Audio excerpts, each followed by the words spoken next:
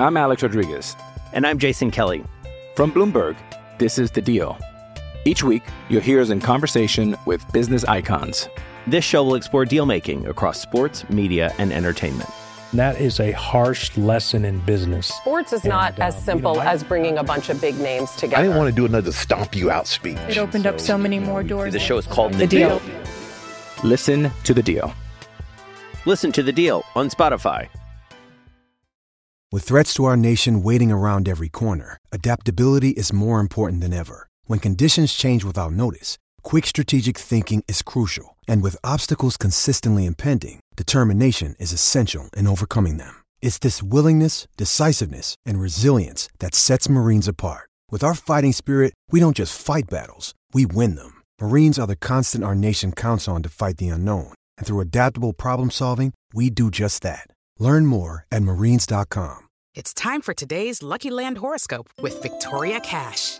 Life's gotten mundane, so shake up the daily routine and be adventurous with a trip to Lucky Land. You know what they say, your chance to win starts with a spin. So go to LuckyLandSlots.com to play over 100 social casino-style games for free for your chance to redeem some serious prizes. Get lucky today at LuckyLandSlots.com. Available to players in the U.S., excluding Washington and Michigan. No purchase necessary. VGW Group. Void where prohibited by law. 18+. Terms and conditions apply. Step into the world of power, loyalty, and luck. I'm gonna make him an offer he can't refuse. With family, cannolis, and spins mean everything. Now, you wanna get mixed up in the family business. Introducing The Godfather at ChumbaCasino.com. Test your luck in the shadowy world of The Godfather slot. Someday, I will call upon you to do a service for me. Play The Godfather, now at ChumbaCasino.com. Welcome to the family. No purchase necessary. VGW Group. Void where prohibited by law. 18+. Terms and conditions apply.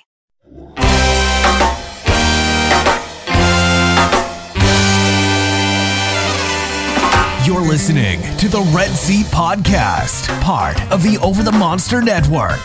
Red Sox fans have longed to hear it. The Boston Red Sox are world champions. Hosted by Jake Devereaux. It's gone. It's into the bullpen. This game is tied. This game is tied. David Ortiz. David Ortiz. David Ortiz. And featuring Keaton DeRocher. It's a grand slam. I'm telling you, it's time to party.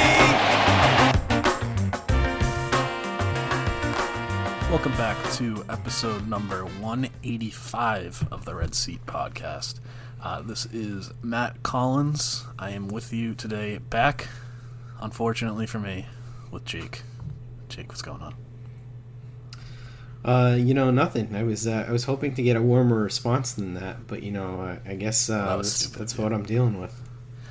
Yeah, that was dumb of you. I don't know why you would have thought that. Yeah. I do have to say, I think I just nailed that intro. That was probably the best I've ever done.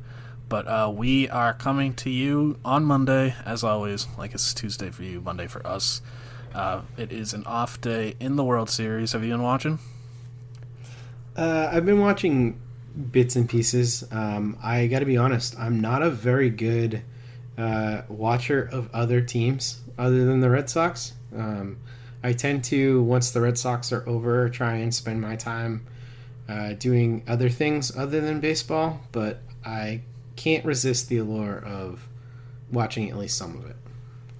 Yeah, that's fair. I actually kind of expected that to be, but I've been surprisingly intrigued by everything that's happening. And as much as I hate the Rays, I kind of reject the idea that they're not fun to watch. I very much want them to lose, but I enjoy watching them play. I enjoy watching Manuel Margot try to steal home. How are you in dealing with the fact that everybody calls them this really likable, plucky upstart? Oh, I don't. I've been pretty much staying off Twitter anyway, so I haven't really heard it, and I've been putting the game on mute and listening to music and stuff, so I haven't had to deal with anything except my own thoughts. What do you think about Randy Arozarena? I like Randy Arozarena. I feel like it's hard not to like Randy Arozarena. Yeah, I've been having a lot of fun watching him. He's been my favorite part of the playoffs. Yeah, he's definitely been up there. I would probably say the entire Braves my favorite, but Arozarena is fun. But we are not talking about Randy Arozarena, thankfully, because I would probably hang up. Instead, we're talking about the joy that is the Boston Red Sox. And we are going to start with the manager search. There's finally been a little bit of traction here. First few weeks after the season ended and Ron Roenicke was officially let go, nothing was really happening. It kind of seemed like it was Alex Cora, and they weren't really going to do anything else. But in the past week or so, we've learned that they interviewed 7 candidates. They interviewed Will Venable, Luis Urueta, Don Kelly, Mike Bell, Skip Shoemaker, James Rosen, and Carlos Mendoza. None of those guys have experience, but do any of them stand out to you even a little bit? Obviously, we don't know a ton about them, but any names stand out? I think the one that stands out the most is Will Venable, just because I remember watching him as a player, and Will Venable's name being mentioned as a managerial candidate makes me feel quite old. So that is a little strange.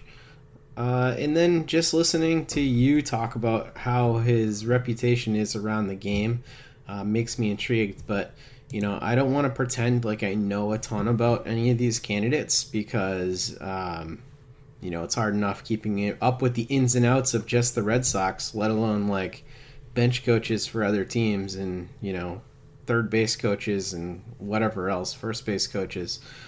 So I can't pretend to know a ton about the managerial skills that any of these guys have, but Will Venable is at least intriguing in terms of what you've said about players really liking him, and that kind of reputation with Will Venable is that he does have the potential to be a really good manager. Yeah, Venable's been on the managerial track basically since he stopped playing, which kind of surprised me. We were talking about this a little bit off air.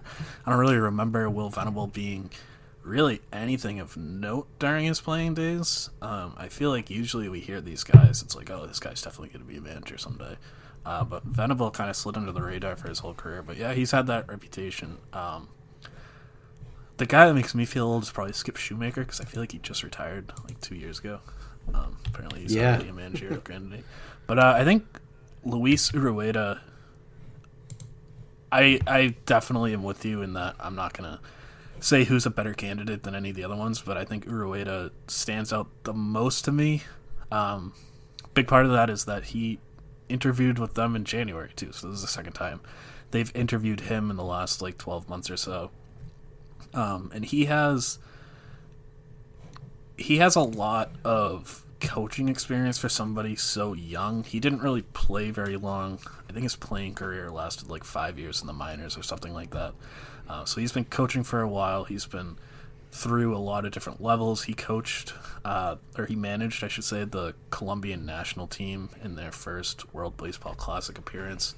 So he has some of that sort of semi-big stage experience. Red Sox liked him enough in the first interview to bring him back, which leads me to believe he's at least a decent candidate. I also very much like that on his Wikipedia page, they refer to him as a former soccer goalkeeper without mentioning that he was a professional baseball player. He was a soccer goalkeeper until he was 14, and apparently that was more interesting to Wikipedia, whoever wrote his Wikipedia page, than the fact that he played professional baseball.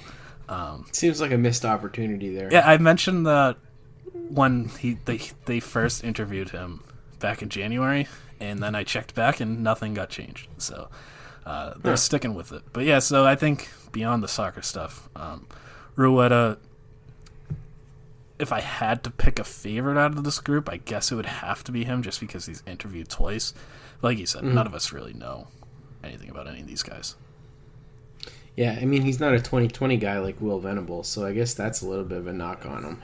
He's not a 0-0 guy. He didn't even make the majors. There you go. I have to say, though, when I was looking over these names and doing a little bit of research before we got on the show, he was the one that stood out to me the most outside of Will Venable because of that experience. I didn't actually know that he had interviewed twice, but, just looking at generally the type of manager that I want for this team, it's somebody who has the ability to speak multiple languages, and somebody who's young and somebody who understands the game and has managerial experience. And the thing that stood out to me with him, Urueda as the candidate, was just that it seemed like he had a bit more experience than the other guys on this list. And that coupled with the bilingual nature of his abilities was intriguing, to say the least. Yeah, I think James Rosen, he is the bench coach for the Marlins right now. He sort of fits the bill in terms of having a lot of different experience. He's another guy who kind of started coaching early, so while he's relatively young, he has more experience than these guys that played until they were in their mid to late 30s. He's served a bunch of different roles, both in the minors and majors, throughout his coaching career. So he's another one of those guys. And I think the thing that pretty clearly stands out about all of these guys that they've interviewed is that they're all young for a manager. None of them are older than 45, which is pretty startling, especially coming after Ron Roenicke. And none of them, obviously, have managed at the major league level. So does that signal anything to you, both in terms of the Alex Cora-sized elephant or just anything else about what they're thinking right now? I think it definitely signals to me that they want somebody like Cora. Whether that's Cora or whether it's one of these guys, I think they see that their best team is with somebody who's younger and energetic and maybe a little bit more receptive to analytics and just maybe a little bit more of an energetic communicator. And that was kind of my favorite thing about having Cora here, is it just seemed like he had great relationships with all of the players. He even had very different relationships, as we've talked about in the past, and seemed to know what buttons to push for guys. And I think that younger managers seem to be willing to take more risks in that regard. And I just generally think that for a team that does hope to turn it around relatively soon, and a team that I think we all kind of expect to contend by 2022, 2023, you want to start forming that foundation. And there's a lot of good prospects coming up for the Red Sox in the high minors, guys like Casas, guys like Duran, Jeter Downs, and I think you want the next manager to be somebody who can relate to those younger players as well, and as well as the veterans on the team. Yeah, I think that's fair. Somewhat wild, I guess, speculation that I've been kind of mulling over with these names is I can't get past the fact that I still feel like it's going to be Alex Cora. And so if that were true, so I guess I'll say the only reason you would really interview, I guess, this many candidates is either it's not Alex Cora, or maybe you're looking for a bench coach for Alex Cora. And it sort of kind of gives you that. I mean, when Cora was first hired, they brought in Roenicke as the bench coach because Cora didn't have the experience. Now that Cora has the experience, I don't know that Roenicke wants to come back. He said he might come back to be Cora's bench coach. I don't know if that would happen. So I wonder if they're kind of hoping one of these guys fills in that role. I don't know how likely that is, especially since a few of them are already bench coaches. I don't know that they would. I mean, their teams probably wouldn't let them make that jump. But I don't know why you would interview guys like this if it was Cora. Yeah, I don't know that it is definitely Cora. My impression of this was, I guess, a little bit different. I think you're asking a lot of Chaim Bloom in his first stint as in charge of all baseball operations here. Whatever his title is these days, I always want to call him GM, Chief but I know they all have fancier. That very real front office position we all know and love. Yeah, I'm just going to call him the Chief Bloom. His job is tied to the performance of the product on the field, I think is fair to say for all people in his position. And for him to, enter this agreement with some gentleman's agreement that Cora would be the guy once he comes back from his suspension, I think always felt to me a little bit unlikely, but I do think that the organization is urging him to take a hard look at Cora because he had success and because of how they felt about Cora. And I also think that Bloom is going to do his full homework and make sure that if he's going to hitch his wagon to a guy like Cora, he wants to be sure that Cora is in fact the better manager than any of the other candidates who he would normally go out and look at. So I think he's just being very thorough, because that's a whole hell of a lot of trust to put in a guy who wasn't originally your guy. Yeah, that probably makes more sense than anything I said. Speaking of other people that might be better for the job, or who he might think might be better for the job, Matt Quatraro was kind of seen as the non-Alex Cora favorite when all of this started. I know that I believe that to be true. The Rays bench coach. He is off limits for Chaim Bloom and the Red Sox. This is from a report from Sean McAdam. He reported that Bloom cannot bring anybody over from the Rays until after next season. I mean, that seems like a big blow to me. Yeah, that's really that was really interesting. And I listened to the pod that you and Shelley did when you guys both were all about Quatraro or however it's said. And I agreed that I agreed in my car while I was listening to it that he seemed to be the name that made the most sense from outside. So I think that this is sort of a wrench in what everybody thinks, and if anything, it just adds a little bit more uncertainty to this whole thing. We've mentioned, like, none of these candidates are standout. Not that they're not good candidates. It's just none of them are, that big name that you're kind of like, oh, that's the guy, other than Cora, who still has that whole factor of, like, do you really want to bring this guy back thing hanging over his candidacy. So it's kind of weird. Yeah, the Quatraro thing definitely throws us for a loop, but this isn't something the team wasn't aware of. I guess my biggest takeaway from this is, how did we get this long without finding out these specifics? Yeah, that is kind of weird. That seems like something that should have been known, like, the day Bloom got brought on. Like, hey, yeah, there was talk of that. I mean, they had mentioned that he had some restrictions on bringing people over from there, but I think it was generally assumed that only lasted the first year. That's usually how those things work. I'm kind of surprised that it went 2 years and they could keep a bench coach from getting a promotion like that. It's very surprising to me. But again, this is something that obviously Bloom and the Red Sox had been aware of since the start. So this is just news to us, not to them. Yeah. All right. So last thing on the manager, does any of this affect your feeling on Cora getting the job? What are your feelings, very quickly, on, like, chances that he's going to get hired? At this point, I'd say I'm 50-50. When I talked about this with Keaton a couple weeks ago, I think I was like 55-45. These additional candidates make me feel 50-50.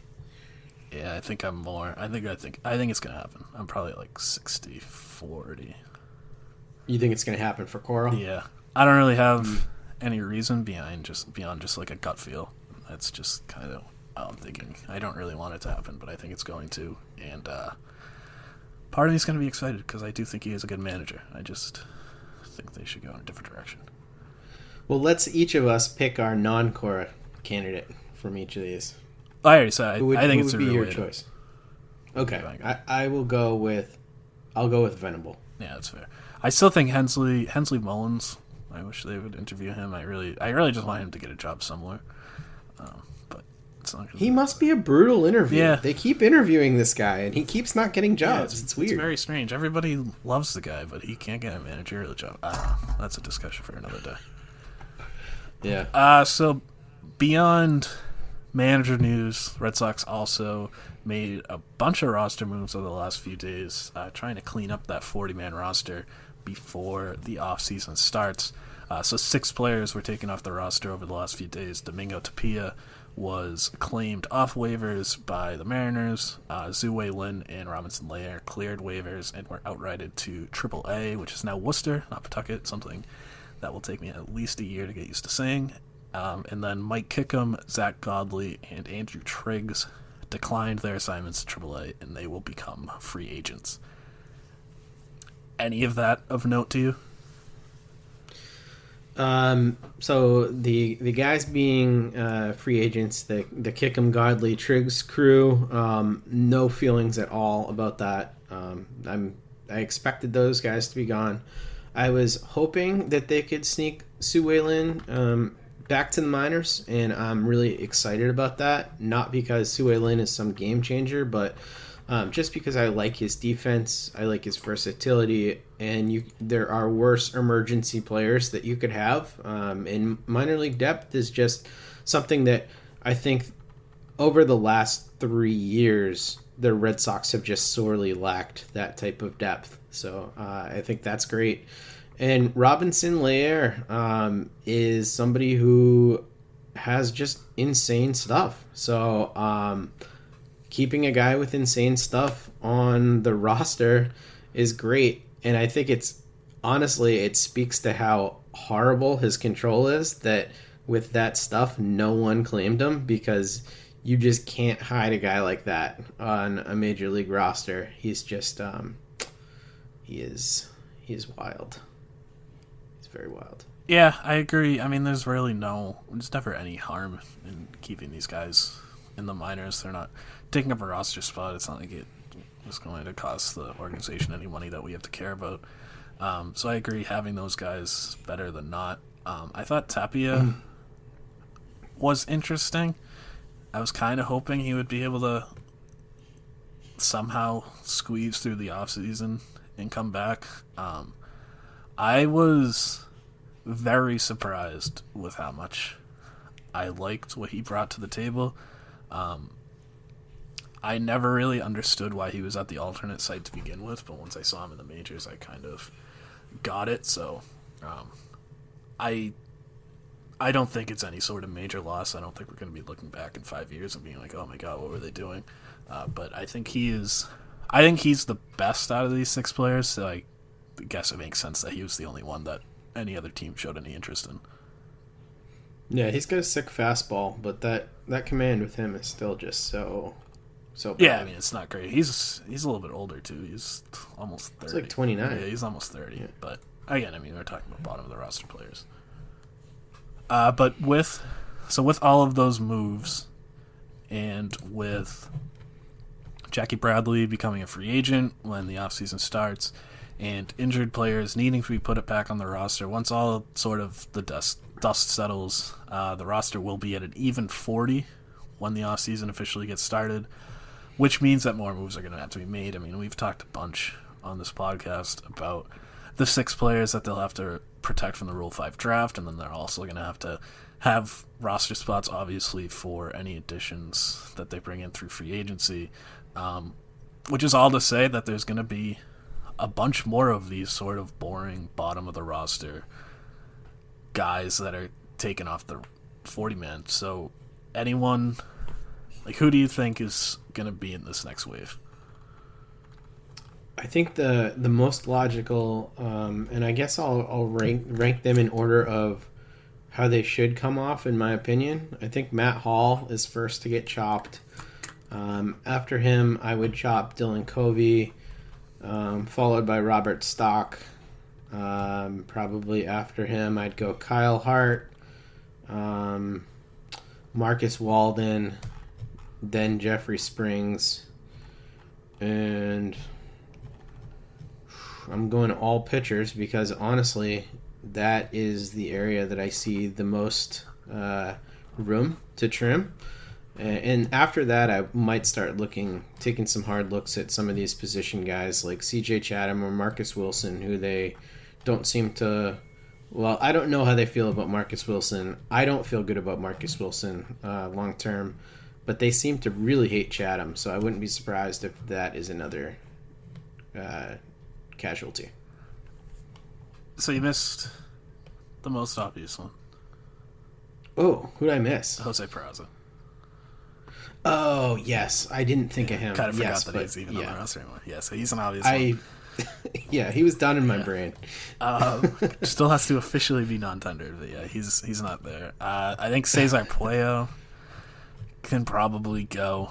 Yeah, I agree. If he had options, maybe it would be a little more interesting because they just still don't have. They still kind of lack that outfield depth, but he's out of options, so there's really no reason to keep him on the 40-man. I think I would have Kyle Hart ahead of Stock on the chopping block. Do you just like Stock's Twitter personality? I do like his Twitter personality. I think there's some interesting stuff there, and he's been good before. Listen, I'm not going to say like he's definitely on the chopping block, and if he doesn't make it, he doesn't make it. That's not going to be a huge surprise. But I don't. I've seen Kyle Hart. I always kind of liked Kyle Hart, but I was always worried about how his stuff played in the majors. I have zero faith that stuff's playing in the majors. No. So no chance. It's more just not liking Hart as a pitcher than liking Stock. I do like Jeffrey Springs. I think Springs is a guy I would try to keep. I think he was much better than his numbers looked. I think Yohan Ibar could be a guy that gets taken off. Interesting. Circumstances screwed him this year because they had all these pitchers. This was supposed to be a big prove-it year for him. Yeah. He didn't get to pitch at the alternate site because they had all these pitchers that they had to make room for. And then because he's on the 40-man, he's not allowed to go to instructs. So he just hasn't been around the team for an entire year. And that sucks for him. It's totally unfair, but I think that could play against him. Is he rule? He would be Rule 5 eligible if they had to remove him. Yeah, that's why he was put on the roster in the first place. He would get claimed in half a second. You think so? Yeah. Lefties that throw that hard? Yeah, maybe. It's just so interesting. Maybe.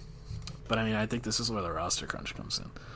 So I don't think he certainly wouldn't be at the top of my list, but I would have him in that CJ Chatham, Marcus Wilson zone. Would you rather keep around Jeffrey Springs than Yohan Ibar? Yeah. Interesting. Okay. I think Jeffrey Springs is solid. What did you like about him? I'm just curious because I only got a couple looks at him and I didn't like him when I saw him. He missed more bats than I was expecting. I kind of thought he was going to be one of these, like every other pitcher they had. He actually had some solid strikeout stuff. I think he got shelled when he first came up. But after he settled in for a little while, he was like a solid, 2-inning sort of swingman, and he has options next year, and I think that has to play a big factor. I was never super sold on Yohan Ibar, and so I don't know that I'm going to buy into all this promise for a 24-year-old former outfielder who hasn't pitched above high A. Well, let's not make him 24. He's 23. He's got almost a whole year to go. 23. Same thing. So I obviously get the appeal for a guy who throws like that, and has command issues. But I've seen enough of those guys that I've sort of burnt out on him, I guess. I totally get that. You're right that Jeffrey Springs' present stuff is probably more major league ready. The change up from Springs there's no doubt that he's can actually be ready. He's pitched in the majors. Yeah, it's a very good pitch when it's working. I think the fastball is just very hittable still, and the slider isn't anything special. So I guess you're picking I think Yohan Ibar's ceiling is obviously quite a bit higher. I think it's obvious that his ceiling is higher. But Springs could potentially be a very, very mid-pack reliever to me. I don't think he has any late inning potential. No, he's like the 5th or 6th guy in the bullpen. But I'm pretty confident he can be that next year. I don't think Ibar could be that for another couple years, and his ceiling, I think, is like a 7th inning guy. So I don't, and with a ton of risk there, I don't think the likelihood of him hitting his ceiling is particularly high. So I'd rather take a risk on the guy who can hit his ceiling, because I feel like I can go out and find another Jeffrey Springs in no time. Yeah, I don't like that line of thinking. I've seen it too many times. We've been dealing with that at second base for like 5 years now. We've been dealing with that in the bullpen for a while. It's like, oh, you can find these guys. So, I mean, where are they? I don't know, man. That was your philosophy though with my boy Martin Perez. You think you can find a better guy there? I mean, I don't know. Like, we got to use this philosophy with relievers too. Yeah, I mean, that's fair. I guess maybe I am lower on Ibar than other people, and I guess maybe he is more likely to get taken in the Rule 5 draft than I'm thinking, which would complicate things. But I mean, ultimately, this is sort of the roster crunch we've been talking about. You have to decide between these very, very middling options, and at the end of the day, I will not be melting down if either of them get taken off the roster. I'm Alex Rodriguez. And I'm Jason Kelly. From Bloomberg, this is The Deal. Each week, you'll hear us in conversation with business icons. This show will explore deal-making across sports, media, and entertainment. That is a harsh lesson in business. Sports is not as simple as bringing a bunch of big names together. I didn't want to do another stomp you out speech. It opened up so many more doors. The show is called The Deal. Listen to The Deal. Listen to The Deal on Spotify. With the Lucky Land Slots, you can get lucky just about anywhere. This is your captain speaking. We've got clear runway and the weather's fine, but we're just going to circle up here a while and get lucky. No, nothing like that. It's just these cash prizes add up quick. So I suggest you sit back, keep your tray table upright, and start getting lucky. Play for free at LuckyLandSlots.com. Are you feeling lucky? No purchase necessary. Void where prohibited by law. 18+ terms and conditions apply. See website for details. No, I will lose zero sleep over any of these, but we have to also preface this by saying we're talking about by far the most fungible asset in the game in fringe relief pitching. Yeah, maybe since they're lefties, they're not quite the most fungible, but they're close. They're pretty close, yeah. Yeah, I mean, it is what it is. And I think, I don't have the numbers right in front of me, but I think these guys are probably, 6th, 7th, 8th or so on the list you just laid out, somewhere in that range. Yeah, so definitely. There's names ahead of them. Yeah, for sure. All right, so that is the bottom of the roster. Like I said, we'll be forced into talking about more of these guys as the offseason goes on. But for the next sort of segment, I want to focus on players that people actually care about. So for all of these players, for one reason or another, may or may not be part of the roster next year. There are obviously some guys, Andrew Bogaerts, Rafael Devers, Alex Verdugo, who have a 99.9% chance of playing for the Red Sox in 2021. There's some more question with the guys we're going to talk about, so we're just going to rate each of these guys 1 to 10, 1 being the lowest, 10 being the highest, on their likelihood of playing for the Red Sox at any point next year. So some of these guys, that means either going to be in the roster opening day, but some of the other guys, it means will we see them by the end of the year. And we'll start with JD Martinez. I will give him a 9 on being here next year. I think he's going to be very difficult to move, and I don't think they'd get much for him, and they might even have to pay some money to get rid of him. So I don't think that that's worth it to them. I think it's much more worth it to see if he rebounds and if he gains value and you still want to sell him at the trade deadline. I think that is much more the move than getting rid of him now. Yeah, I think I agree. I would go a little bit lower, maybe like a 7 or an 8, pending a decision on the universal DH. I think it becomes a little more interesting if you have the whole league to trade with. Right now, it's looking like it's going to go back to the NL having pitchers hit, at least for next season, which would make it even more likely that he stays. But yeah, his market is kind of confusing. I think the Red Sox would like to get that money off the books, but I think you're right. I don't think anybody is going to be taking on that money unless they have to give up pretty much literally nothing. Really what this comes down to is whether or not the Mets will be involved. Yeah, especially with their new owner. Seriously. And I could also see teams giving JD Martinez a bit of a pass considering how video reliant he is. You know, and also considering, like, even though the money seems like kind of a big deal on this club, considering where they are in their competition window, JD Martinez, in the grand scheme of things, isn't making that much money for the type of return that he could actually provide to a team. I think that's normally true. I don't think this isn't going to be a normal offseason. It's going to be fair. Teams are going to be even more wary of adding that kind of money, especially with the uncertainty. I think you're right that JD Martinez would probably get that pass most years, but I think teams would be looking for more excuses, I guess, not to invest the money.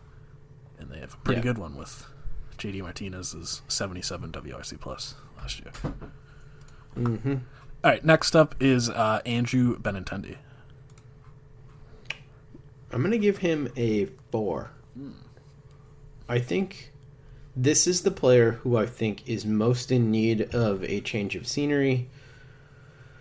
I would bet Bloom has his own opinions on Andrew Benintendi, and I still believe that Andrew Benintendi is a very attractive player around the league, and especially when you look at the list of free agent outfielders this year, there really aren't that many very good ones. We're really looking at like Ozuna and Springer as being the top of the market. Brantley too. Brantley will get.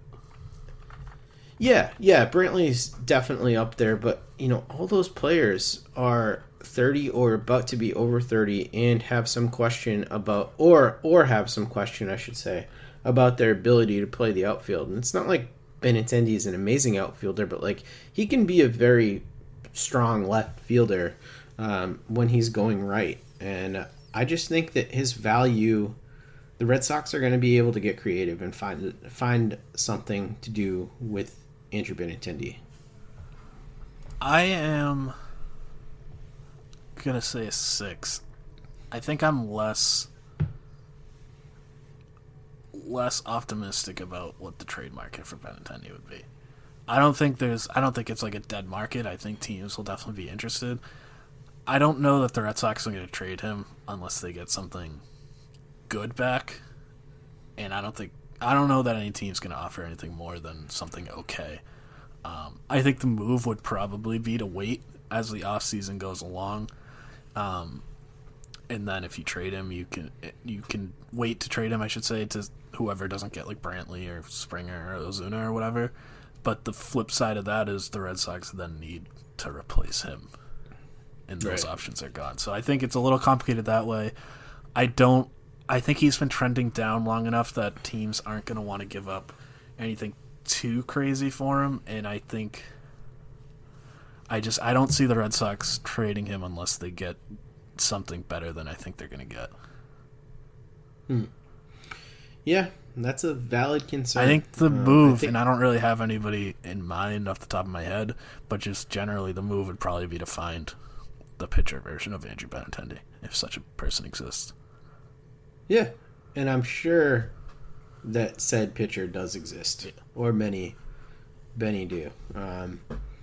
He strikes me as a guy who needs to get the hell out of here. Yeah, I mean, I think I would not. I like Andrew Benintendi. I think he's a good player still, but I agree that he probably needs to move on. And I think the Red Sox wouldn't be terrible for the Red Sox to trade Benintendi and then go get Brantley or Ozuna. Yeah, I would be A-okay with that, but it's easier said than done trading Benintendi. Keaton and I both had him going to Cincinnati last week, which I don't know how possible that really is, but he's from there, which always... Yeah, well, good chance Casty is not re-signing with that team, so, need to refill that spot. Yeah, I had Senzel. Obviously, there would need to be more with Benintendi to make that work. That was sort of my framework. It's interesting, yeah. All right, so next is Michael Chavis.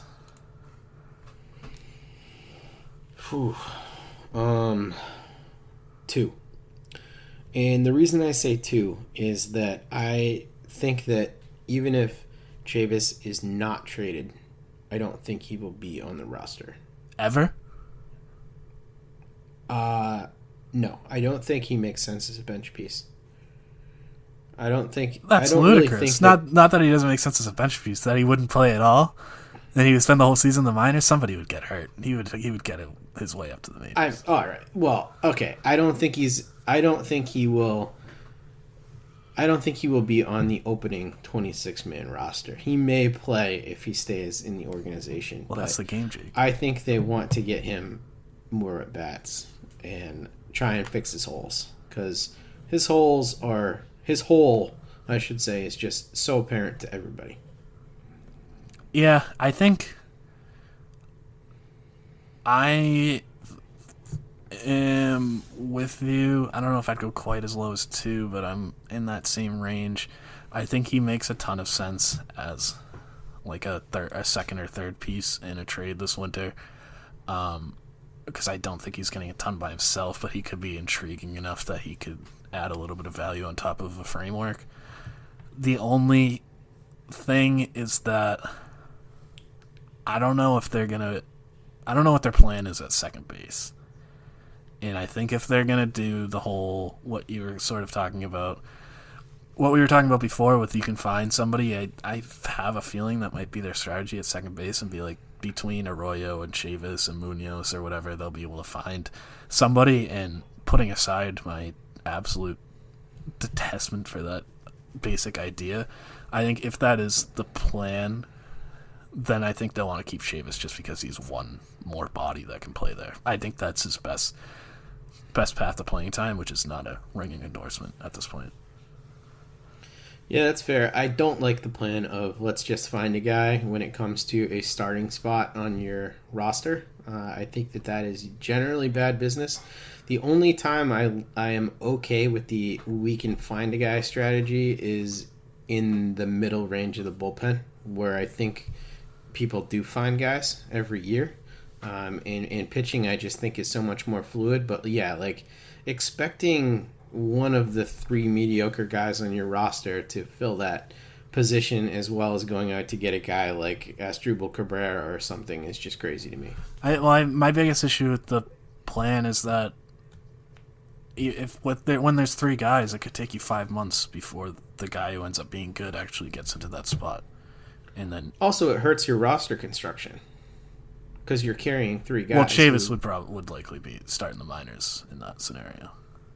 Yeah, but yeah, I mean, I agree. It is not a great strategy, and I hope they don't do it. Although I kind of have a feeling they will. All right, next one, Matt Barnes. 7. I don't think Barnes' market will be overwhelming, and I think that they have enough bullpen spots that are sort of iffy right now. That's the nicest possible way anybody could ever describe this Red Sox bullpen. Yeah, I don't know what's come over me here. Yeah, I just think that unless they get bowled over, they're gonna prefer to hold him and trade him for one of those elevated prices at the trade deadline if that's available. Yeah, I mean that seems to make the most sense. I would almost put it at a 10. Just for the reasons he's saying. I think if they want to contend, they can do that with Matt Barnes as your second or third best piece in the bullpen. They would need to bring at least one guy in above him, but that could Like, if things break right, they could build a contending bullpen with that framework, and then if the season does go south, like you said, relievers are the position where you get more value at the deadline. So yeah, I think I would not be surprised if Barnes is on another team to end next year, but to begin next year, I would be pretty surprised if he wasn't on the Red Sox. Yeah, teams would have to be paying real full retail.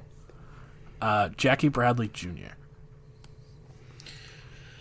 Oh, I was like ruining you getting to this one. This is the guy who I'm just so unsure about. So what I actually have talked myself into is wanting the Red Sox to sign him to like a 3-year deal.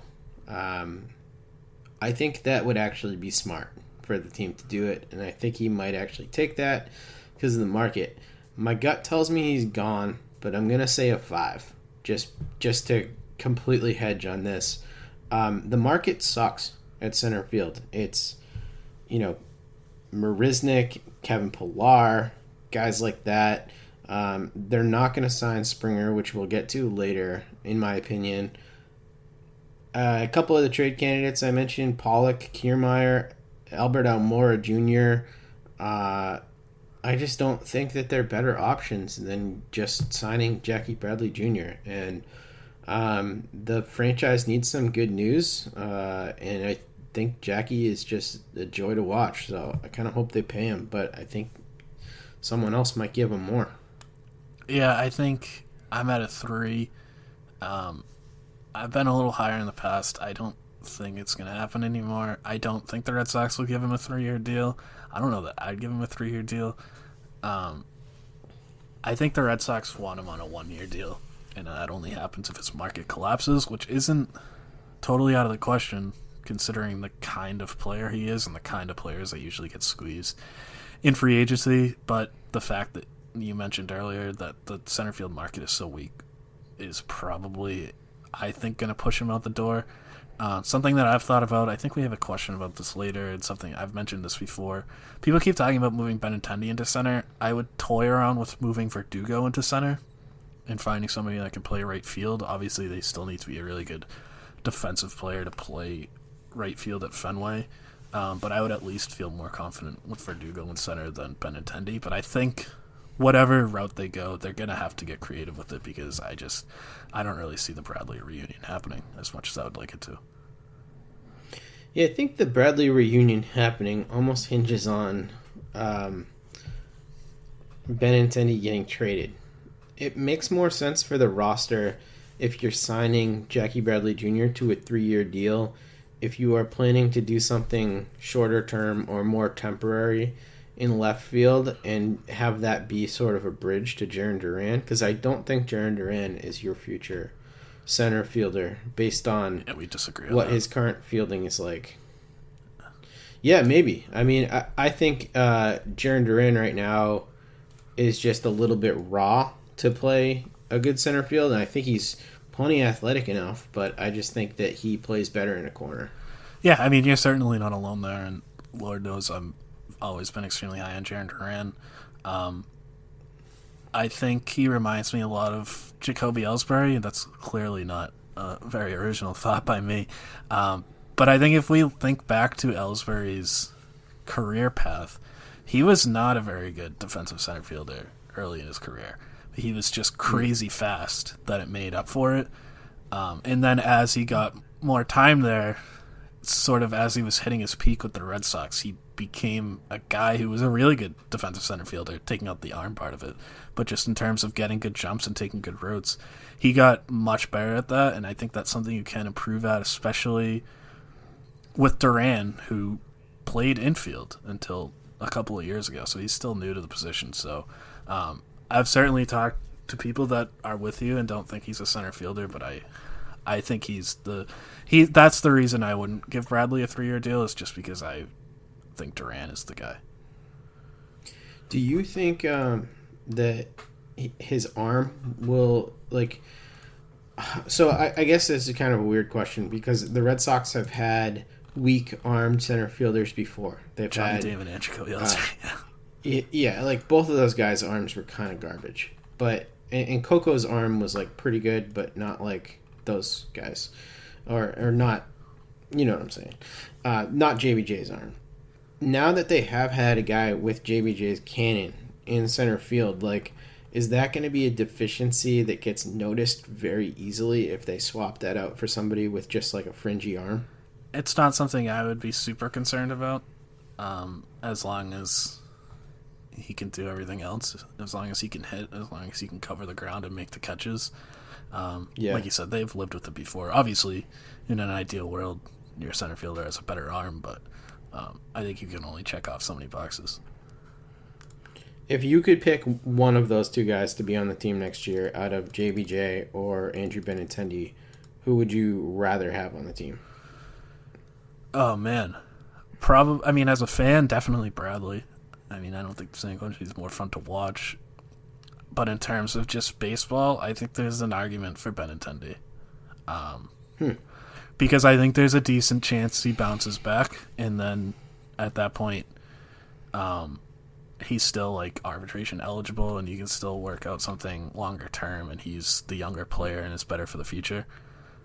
I think if the Red Sox were more of a win now team, I would probably lean more towards Jackie Bradley, but just in the position they're in. Yeah, it's very fair. All right, last few are prospects, and we're going to start with the guy we just spent a while talking about. Do you think Jarren Duran comes up at all next year? Yeah, I will give it a 8 out of 10 that he gets a cup of coffee towards the end of the season. I think that his swing change is so legit, and his power, especially pull side power, looks awesome right now. I'm really bullish on Jarren Duran. I think he's going to be a future 2030 guy. Easy. Jeez. Yeah. Yeah, I think I agree. Not with the 2030, and I don't know. 20 sounds like a lot. I don't know if I've totally bought into the power that much, but he's yoked, man. Have you seen him? He's strong. I know. I try not to really take anything into account from this alternative site stuff. Just because they're seeing the same picture like every day. It's kind of a weird situation. But yeah, like I said, I really like Jarren Duran. I think the Red Sox really like Jarren Duran. So I'm with you. I think he gets a cup of coffee at the end of the year. I hesitate a little bit just because they don't do 40-man rosters in September anymore, so finding that spot isn't as easy, but if they're not good, then they'll be able to find the spot. Jeter Downs? 2. I don't think Jeter Downs is up next year. I think there is enough for him to work on still, and I guess I just think that I think they want to see his tools play out a little bit more loudly. The feedback that I can't remember who it was. I think it might have been the farm director said about him from the alternate site was kind of interesting, and it seemed like they were kind of dogging his work ethic a little bit too. They said basically that around 7 o'clock he's going to show up, but before that he needs to take it more seriously. I thought that was all a little bit damning. Not for the long term. I still love the player, but I kind of think that they'll keep him down the entire year just to have him work on stuff. People have been down on Towns because of those comments. And I kind of felt like I was the low guy on Downs for a while, but I think I'm not really taking those comments to mean much of anything. And I think he is going to be up next year. I think that they're not going to do anything at second base, and I think they are probably going to be bad enough by like mid-August, and Jeter Downs is going to be doing well enough in the minors. Hopefully there's a minor league season that they'll just be like, let's just get this started and get his feet wet before 2022. So what's your number? 7. Okay. I'm about the same on Downs. I would be happy with that. That's interesting. I'm really high on Downs too. I don't want people to get the impression that because I'm reading into those comments that I don't like him. I actually love the player still. I think orgs can be weird about promoting guys sometimes. Yeah, that's true. Brian Mata? 1.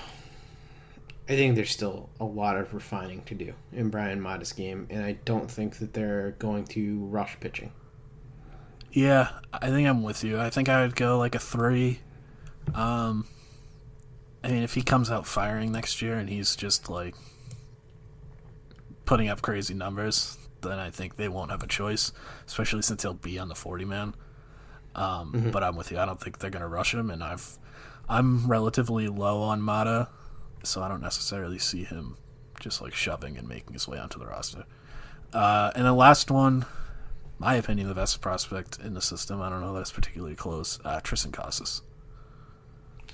Oh my god, I love this guy. I think he's a future all-star. I think 0. I don't see any way that he gets well, that's on a scale of 1 to promoted. 10. I am so fascinated by what they're going to do with Tristan Casas next year. I would say it's like a 2. You think they're going to start him in Portland? I think they're going to start him in Portland. I think they'll start him in Portland, but I think they want to give him a full year. I don't even know if... I will be mildly surprised if he even ends in Worcester. See, I think he's going to get full time. Here's the thing, though. I think I agree that that's the plan, but once you get to AA, if you're performing, it doesn't matter what the plan is. Like, if Tristan Casas just goes nuts and has, like, a 950 OPS in July... we've seen it before with guys. I mean, Casas is obviously younger than some of these other guys, but I mean, I think back to like Andrew Benintendi and Rafael Devers. These are guys that got really hot in the first half of the year in Portland, went to Pawtucket for like 10 days, kept hitting, and then they were like, all right, well, we got to bring him up.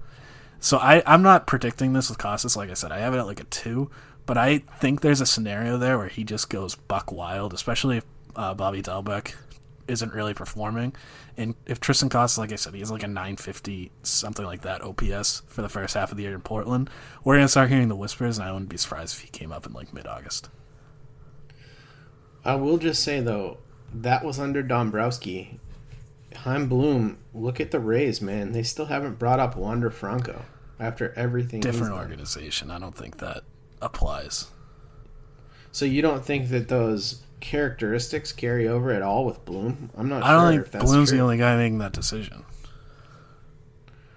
So you think he'll get pressure from the owners? Not necessarily pressure, but I think they might be in his ear a little bit, and also I think the rest... I mean, Bloom isn't the only guy in the front office, you know what I mean? Like Brian O'Halloran, these guys have had success, especially with position players, in the way that they develop players and with their scheduling. And so I think if he has enough... I think we underrate how much input non-Bloom people get in this front office, and I think if enough of them are pushing for being that aggressive, and again, I want to stress that I don't think this is likely, but I think it is possible. I think if there's enough people in his ear, both from ownership and other people in the front office, I don't think he would hold him back just for the sake of holding him back. I also think that Bobby Dalbec would have to be performing pretty badly. I don't think that's outside the realm of possibility. Oh, I don't either. That's why I had it at 2, because you have to have multiple things that aren't necessarily like super likely to happen. But if you had asked me this 2 months ago, I would have been with you with the 0, which isn't even on the scale. But I don't know. Maybe I just want to dream a little bit. Maybe I don't know what it is, but I see a scenario where it happens. I mean, we've just seen it with guys before, and I think Casas is that kind of special hitter.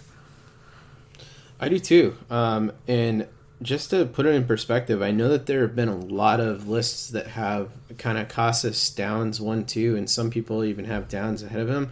I don't think it's very close between those two players. I think Casas has real, like, best hitter in the lineup type potential. Like, maybe not quite Rafi, but like that type of power. Yeah, I mean, I think more people had Downs won than Casas won last year. I don't think that'll be the case this year, but I don't think it was necessarily unfair. I didn't agree with it, but you look at the positional value, and plus Downs was higher up the ladder. I mean, there was logic to it.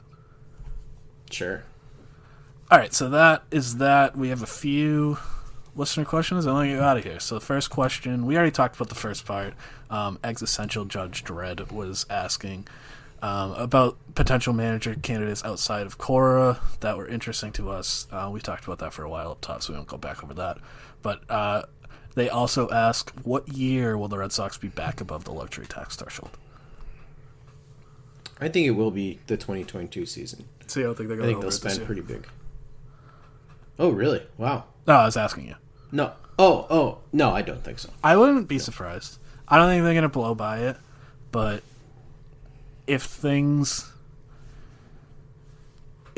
break right, if talented players start to fall through the cracks, I wouldn't be surprised if they go over it by like 5-10 million.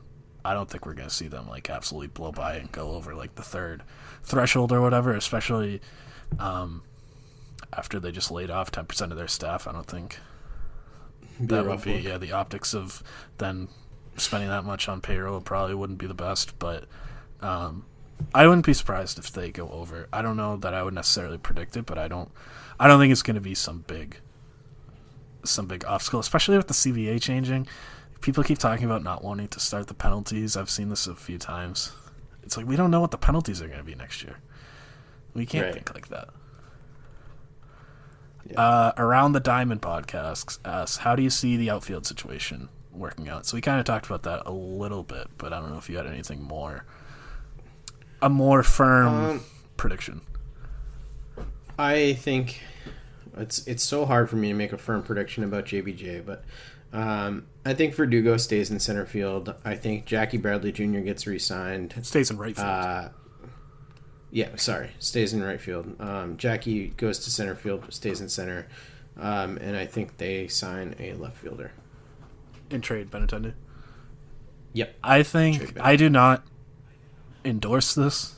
I think it would be a mistake. I think they're going to put Benintendi in center and sign a left fielder. Ugh. I hate it too. Well, if it's Ozuna, I guess I can stomach it. I don't think it's going to be Ozuna. I wouldn't. You think it's going to be Brantley? If Brantley doesn't get the qualifying offer, I think that makes a ton of sense. But I mean, I wouldn't be surprised if it was like Jock Peterson or something like that. Ugh. I said I didn't endorse it. Yeah. No thanks. Mike Toomey asks, is 1 year of Bauer worth losing that second rounder, considering you could either trade him in July or recoup a similar pick by putting a qualifying on him next year? First of all, just before you answer, they can't do the second part of that. Players can no longer be qualifying offered twice. But do you think, just the general question, do you think that would be worth it for Bauer for 1 year? No. I don't think so. Not with where the team is right now and how much money that pick will be worth out of their bonus pool. Yeah, I don't think... I'm not sold that Trevor Bauer is like some sort of star-level pitcher. I think he's more good than great. And then there's also the whole having a bad personality part of it. But even beyond that, just looking at the baseball stuff, I don't think I would want the Red Sox signing Bauer for 1 year or for 3 years or for 5 years or whatever it may be. I also don't buy that he's signing a 1 year deal. Do you think he's actually going to do that? No. I actually would say it would be worth it for the Red Sox to lose it if they were signing him to a multi-year deal, because I do believe the talent is that good, but 1 year deal, hell no. Yeah, he said he was going to do all 1 year deals, but I definitely don't think he's going to. I'm calling his bluff. Yeah, no, I mean, it's Trevor Bauer. Yeah. And then the last question comes from our Marlins sister site, Fish Stripes. What do you want for Christian Vasquez for the Marlins? So what I actually want from the Marlins, I don't think they'll give me, but Edward Cabrera is what I would want for Christian Vasquez. I was going to say Sixto. Oh, yeah. Well, I guess I'm not going quite as pie in the sky. So I didn't ask for Sixto or Max Meyer or Jazz Chisholm, but I think Edward Cabrera would be the guy straight up that I'd want for him. If I didn't get Edward Cabrera, I would want Braxton Garrett and Peyton Burdick. I don't know nearly enough about the Marlins prospects to have any sort of real take, but I would definitely want one of their sort of big three young arms. Yeah, so Cabrera, Meyer, Sixto. No, I'm talking about on the Major League roster. Sixto, Lopez, Alcantara. Oh, dude, Lopez would be sweet. Yeah, I know it's not going to happen, but I also don't want to Yeah. trade Christian Vasquez. So. Yeah, no, I Tough like noogies. Yep. All right, we'll end it with tough noogies. Let's see, how am I supposed to do this? You can rate, subscribe to us on all of the podcast places. You can leave us reviews only if they're 5 stars. I don't think I'm allowed to say that, but I'm going to say it anyways. Let's see, you can follow us on Twitter. I run the Over the Monster account at Over the Monster. Jake is at DevJake. You can read all of our writing at overthemonster.com, where we will be getting pretty hot and heavy with off-season stuff pretty soon, so stay tuned for that. Get everything? I think so. All right, let's get out of here.